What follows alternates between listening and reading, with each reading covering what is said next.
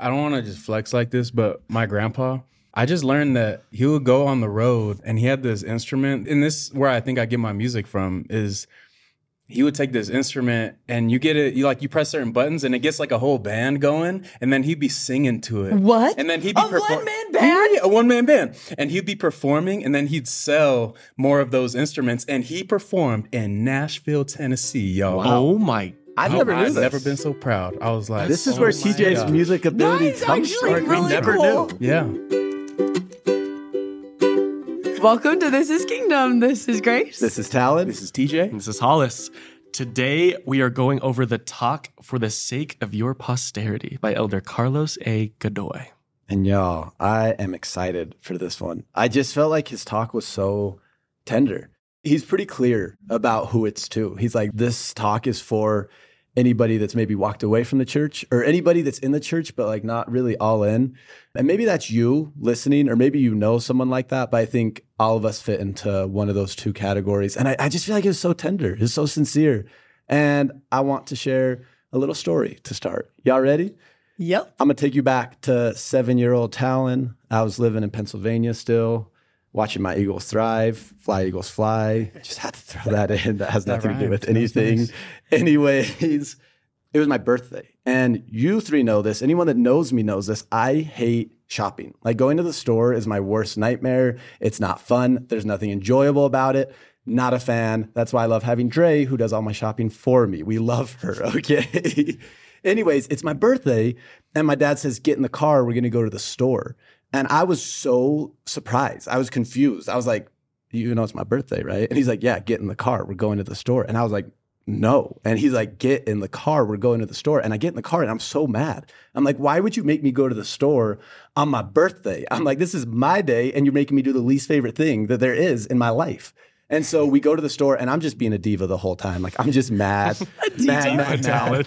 We get home and I'm like, that was so pointless. And normally we pull into the garage and we go in the garage door because that just like makes sense, right?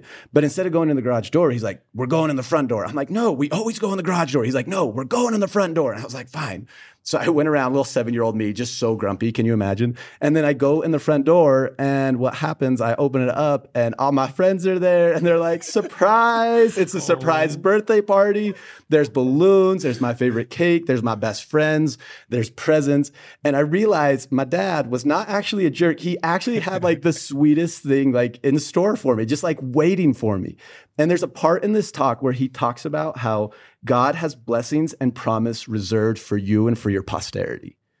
And just the thought of that like made me so excited. And it made me so happy, like the thought of sticking with God. And I feel like that's his plea to everybody that he's talking to. He's like, listen, sometimes following God means doing things that you don't necessarily want to do. Sometimes it means going a different direction than you would go on your own. Sometimes it's not always like the happiest, funnest thing. But if you stick with God, he has such sweet things waiting for you. I just like, that's what I would want to say to anyone that like is struggling with things with God or the church. Of like, I get that. And those things are real. And I'm not saying they're not real, but God has mind-blowing things in store for us. All he asks for us is to stick with him through the good and through the bad. I love that. That reminds me of when I was a kid. Do y'all have curfews? I actually never had a curfew. You've never had a curfew? I didn't either. This is more of my friends' stories. But when they would come home late, their parents would be like, hey, you're grounded, right? And they would be like, oh, I guess my parents don't love me, right? They're grounding me. But it was never about them not loving you. It was about them maybe trusting you a little less. I think there's this balance between love and trust. And I feel like there's so many times where people are telling us, okay, stick with God. Just show him that you love him. But I think it's changed for me. Instead of, do you love me? It's, do you trust me? Oh, because I feel like trust is a higher form of love. Because if we trust him, I think that's one of the best ways to love God and stick with him. I think it's just like our parents. Of course they love us, but if we trust them and they trust us, it increases our love and understanding for them. And trust is so big because we got some trust issues. You know what I mean?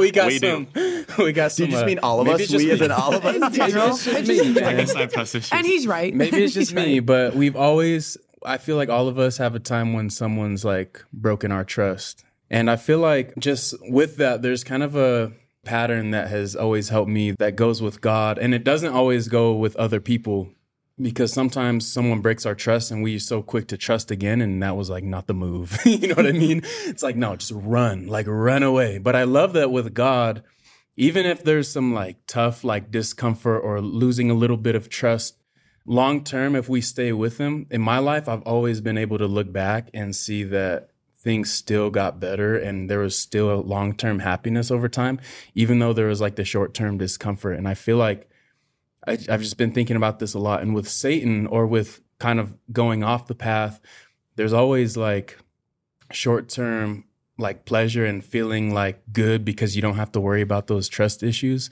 But in the end, for me, it's been like long-term kind of pain and discomfort.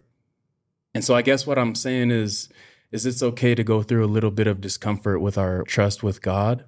And I would just plead with you to like hold on, because over time you can be able to look back and be like, oh, that's why. I don't even remember why it came up, but I was like going to pick up one of my friends and they got in the car and we were just talking, and one of their friends at work was like, hey, they weren't a member of I don't think they were a member of any denomination, any church at all. And they were like, oh, why are you a part of your church? Like, why do you believe what you believe? And it kind of stumped my friend. Like they just like simply didn't know what to say. And it kind of came out of nowhere. And so then I like picked them up after that day at work, and they got in the car and they asked me that. And I was like, okay. And then we like talked about it for a really long time. Like we like sat in a parking lot for probably like an hour and a half. And like we were just like talking about the whole thing. And I remember exactly what I decided it. Why do I believe what I believe? Why am I a member of the church that I'm a member of? And it's because of covenants. That's it. I am simply obsessed with covenants. I think about it all of the time. Simply, I just love them. And the reason is because I think sometimes when we talk about covenants, we talk mostly about what we need to do. Like, oh, these are the rules. These are what we need to, these are the bounds. This is what I need to do to keep my promise with God. And we forget to talk about the best part of covenants. To be so for real, we're not the best part of covenants. That's just not true. I'm a mess. I surely can't be the best part of a covenant. That's fine with me. We miss talking about the best parts of covenants, and that's God. And that's the fact that we actually believe in someone who will never betray us. We are connected to someone that will have our backs for the rest of our lives. We are, no matter what, tied to someone that says, hey, I got you. I will do everything I can to love you for the rest of your life. That is insane to me, because it's really easy for me to walk away from someone that I feel like might walk away from me. That's my toxic trait. If you leave, and I'm leaving first. I can promise you that. And I love that God says, you can leave and I'll stay. I'm 100% in. That's the type of dad that I'm like, yeah, I'm sold for that. I'll trust you. I will trust someone that has actually promised to never leave me. It's so true.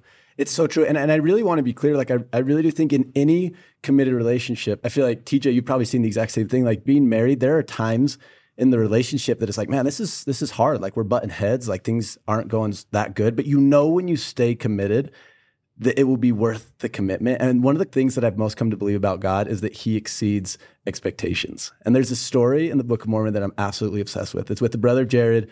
They're on the beach, right? And God's like, listen, I need you to build some barges and I need you to go to the promised land. He's like, I've got a better place for you, but I need you to walk with me. Like, I need you to go with me. And so they build the barges. And for 344 days, like they are stuck in these boats that are dark, that are damp. Like, okay, well, not dark because they have their little rocks. You know what I mean? But they're like damp. They can't go that far on these boats. And 344 days of that, like that was a long time for it to be kind of tough. But what I love is that when they get to the promised land, these are the exact words it says in scripture. It says they did shed tears of joy. And all of a sudden they realize God showed up. Like God gave us something better than we could have ever imagined. Sticking with God for them wasn't easy. It meant being in some tough situations. Sticking with God was worth it. And it led them to things that were better than they ever could have imagined. I love that. It reminds me of that story in the New Testament where Christ is asking Peter if he loves him. He's like, yo, you love me? And he's like, what is your deal? Of course. How I feel like I'm taking all this and really applying it to my life and how I've really learned to love God is whenever I'm at my lowest times in life, or whenever I feel like it's not working for me or something really hard happens, I can imagine Christ sitting next to me and not asking me if I love him, but asking me if he trusts him, that he'll keep his part of the deal. Like, do you trust me that this will work? And imagining that, him sitting next to me and asking me that question of, do you trust me, has changed things for me, because it's giving me the bigger picture of what Grace was saying. It's like, he's going to keep his part of the deal and he's going to bless me, and not only me, but my posterity, which I think was Elder Godoy was trying to talk about. Can I just ask you guys this? Let's say we got someone sitting here at the table with us, someone who falls under either they've left or maybe they're here, but they're kind of on their way out. What would be your simple words for them? What would you want to say to them? What would you want them to feel? Like from us, just raw. Don't leave before you get to know God. I think mine's really similar to that, is like, I am here to love you no matter what, but remember the good times you had with God and how he's blessed you. Mine's just God pulls through. That's it for me. Like, God pulls through. I've seen it again and again and again. And I would bet there's a lot of people that are struggling to trust that. And I feel for you so much, because I have struggled to trust that. I struggle to trust that sometimes, but every single time I do trust that and stick with him, he blows my mind. He makes it worth it. From the bottom of my heart, I invite you to think about, to look ahead and evaluate where this will lead, and if necessary, to be valiant enough to reshape your path for the sake of your posterity. And I just got to say, like, I love that boldness with the love. And I want to tell this person, like, this is going to be the path that's going to reward and bless and strengthen your life the most. Even when it's tough, even when you're getting seasick in the boat, even when there's someone dumb at church that you don't like, this is the way, man. And if you out there like that, we love you. We want you. Come and stay. Come and hang out. Amen. May his favor be upon you and 1,000 generations, and your family and your children and their children and their children. May his presence go before you and behind you and beside you, all around you and within you. He is with you. He is with you. He is with you. Lord bless you and keep you. May his face shine upon you and be gracious to you. Lord, turn his face toward you and give you peace. Amen. Amen. Amen. Amen. Amen. Amen. See you next week.